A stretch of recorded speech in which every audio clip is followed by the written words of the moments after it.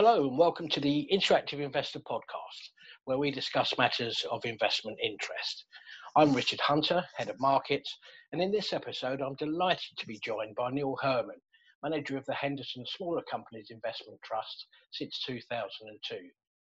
Neil is Director of UK Equities and a Portfolio Manager at Janus Henderson Investors. Prior to this, he served as Head of UK Smaller Companies for General Accident Investment Management and began his career at Ernst & Young as a Chartered Accountant. Neil received an MA in Mathematics from Cambridge University. He is an Associate Member of the Society of Investment Professionals and has 31 years of financial industry experience.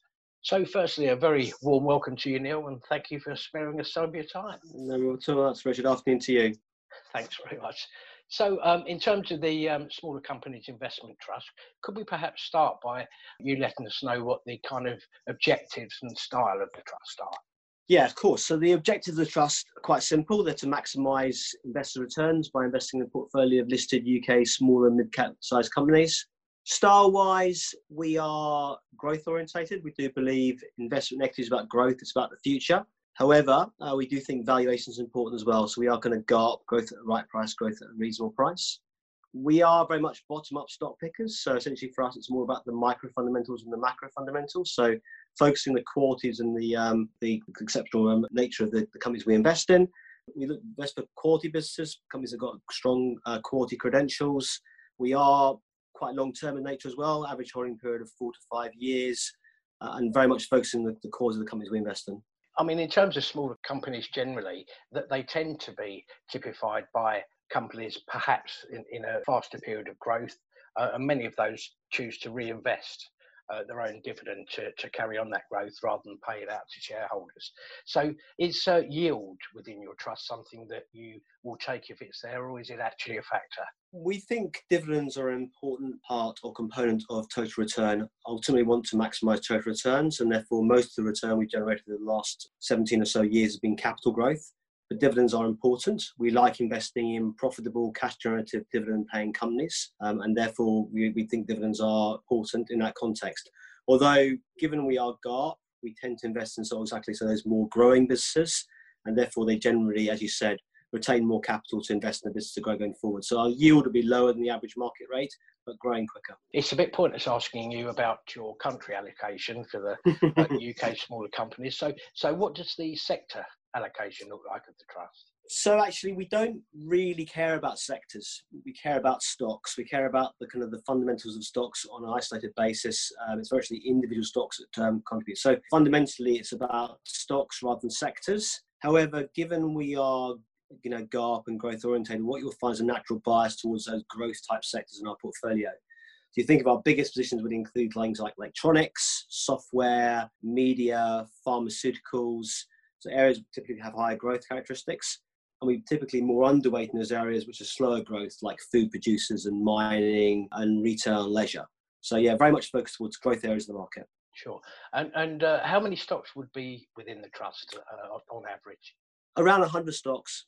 So a reasonably long list, reasonably high conviction towards the top of the portfolio. So around 25% of the portfolio in the top 10, 40% in the top 20. There's always stocks that we're obviously, given the fact it's quite a reasonable size trust, it's over 600 million net assets. We've got a reasonable amount of money in the space, and therefore we have that liquidity consideration as well. And therefore what you'll find is I think there's always stocks moving in and out of the portfolio in that context. As I said before, it's a very long-term approach. The average holding period is 5 to 6 years, and therefore it's not high turnover. It's very much investing in the medium to longer term. In terms of your top holdings, for example, could you maybe give us a flavour of one or two of your more favoured stocks at the moment, or presumably they have been favoured stocks at some time from what you just said? Yeah, exactly. I mean, our top 10, it does change, but it's quite consistent. We're trying to find those kind of buy and hold forever stocks, companies that essentially have got great long-term growth and credentials to deliver great returns to shareholders. It's quite a diverse list, and some obviously being mid and small cap, it's not the usual conventional names a lot of investors would have heard of. So top 10 includes, for example, Bellway, UK house builder, Intermediate Capital, which is a provider, fund manager and alternative credit, Clinigen, a pharmaceutical services business, Team 17, which is a video games company. So that gives it the kind of diversity in the sort of portfolio we have. And to pick out a couple of names in particular, I suppose Team 17 is quite interesting. We've had that for actually, it's an IPO about 3 years ago, done phenomenally well. It's a kind of a developer of video games, clearly doing very well currently with the kind of the lockdown, work from home, and everyone probably playing video games rather than working. But over the 3 years since coming to the market, it's delivered phenomenal growth, overachieved expectations on a number of occasions. It's got a really interesting concept model of actually developing content and talent from across the world and bringing it into their own and developing it from there. It's been a really real strong winner for us, really, and a very kind of unconventional management team. The CEO has been there really since formation. You don't get many CEOs with purple hair, but she's one. Hugely dedicated to the business, founding CEO, big significant shareholder, knows the industry exceptionally well, really excellent CEO. One of the things we do look for in companies we invest in, one of the things is management, strong management teams, and Debbie and her team definitely kind of fill that criteria. Another one would be GB Group. It's an IT company. It's just outside our top 10. It's, again, doing very well currently, or very well positioned currently, given its identity protection and fraud prevention company. And given how the COVID-19 situation has really pushed trends towards the internet shopping very dramatically recently, it's doing very well from that. And essentially, you can just see that growing going forward. Again, well-invested business in a very good growth area, run by a very strong team, delivered for a very good growth for the last few years. It's not cheap, but it fits the GARP criteria. We've got very good long-term prospects for the company overall. So given a couple of the companies, as you've just described, which one would imagine will be having a fairly good time at the moment, how is the trust overall coping in the current downturn that we're seeing? Yeah, it's been obviously a very challenging time over the last few months, considering what's been happening around the world. I think in terms of our performance numbers, they're not too bad. I think we just came to our financial year end, which ends in May. NAV, we fell for about 8% over that period of time, that year down compared to the market, which is down about 15%. So over the course of the last year, it's been pretty reasonable. And similarly, over the course of the year to date, we're down around 20% and the benchmark's down about 25%. So, it's been a tough period. We've performed quite respectably in that area. It's, with a diversified portfolio and a kind of a good spread of investments, we've got certain things doing better than other things at the moment. But on the whole, we've had a reasonable time, but clearly the market's been very difficult. Sure. And with that in mind, have you found the need or maybe some opportunities in making any adjustments to your portfolio? Yeah, we're always looking to do things on the portfolio to kind of, as I said before, we are quite low turnover, high conviction, long-standing positions. But there are some interesting opportunities being thrown up with this current crisis. So I talked about things like GB and Team 17, which is actually doing very well, and actually benefiting from the current situation. That isn't the norm, clearly. A lot of things are struggling. We're actually finding some interesting opportunities in some of those more bombed out names that have really had a very tough time. For example, a couple of names, firstly, Gym Group. Gym clearly obviously has had operations closed for the last 4 months because of COVID-19, but actually is going to reopen its gyms on the 25th of July, which I'm sure everyone will be very, very keen to go back there and press some weight. But actually, over the course of the period, they benefited from government furlough schemes, paying salary of staff over that period of time. Costs have been essentially controlled during the period of lockdown. And they've raised some new money, so they've strengthened the balance sheet and, look, good financial shape currently. And coming out of the crisis, although they've lost some members during the kind of lockdown process, they still retain a very healthy membership level. We all put a few pounds during COVID. We'll be quite keen to get down to the gym and get rid of it again. And I think it'll be in a very strong position compared to its kind of weaker private competitions. Clearly some of those private operators which haven't had the access to the equity market funding will struggle. So there'll be opportunity for them to pick up some cheap assets and to see kind of weaker competition going forward. So, it's been a tough period for them. The share price is down 50% year to date. Very difficult. But I think coming out of this crisis, they'll be in a strong position compared to its peer group and competition. So we think that's got a good long-term winner. Another name which again has struggled this year, Mitchells & Butler, which is a pub operator. Again, just like Gym Group, its operators have been closed now. Pubs open again on July the 4th.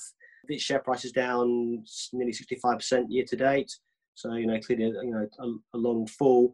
But it's a good business. It's got a very strong freehold base. Its quoted net asset value is at least twice the current share price it stands today. Its valuation looks attractive if we return to some degree of normality. And I think that small ticket item, like, pubs and the ability to go out and, have a good evening, and I think that will return. I think over the course of the next 2 to 3 years, we could see this normalise and valuation look very, very cheap indeed. So although we're sticking to them as those core names we mentioned earlier, our kind of top 10, those long-term winners, there are some opportunities coming up from the COVID-19 market falls. Also quite unusual to hear a pub and a gym group in the same sentence, obviously.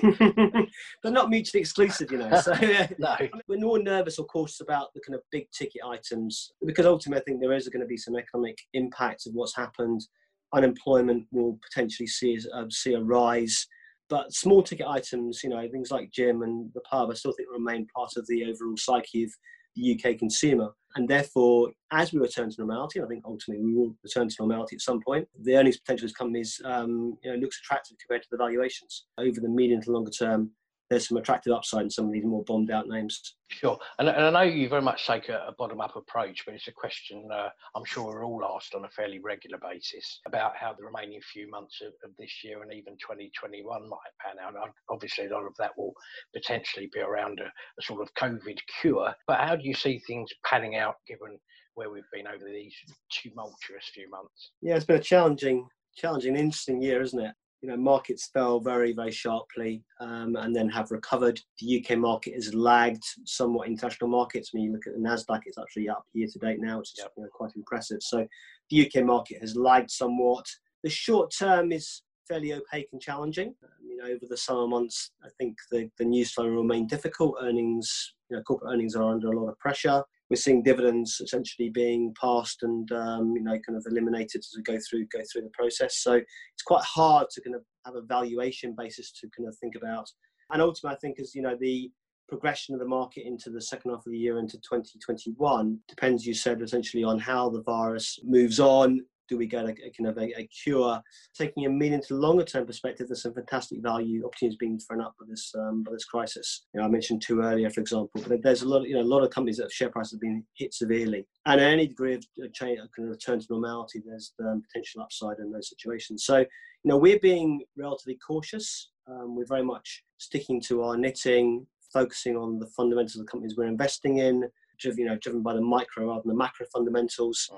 And trying to find those opportunities where on a kind of 2 to 3 year perspective we see significant upside in the share prices. Trying to call the market on a 3-month view is rather challenging. Yes, if not impossible.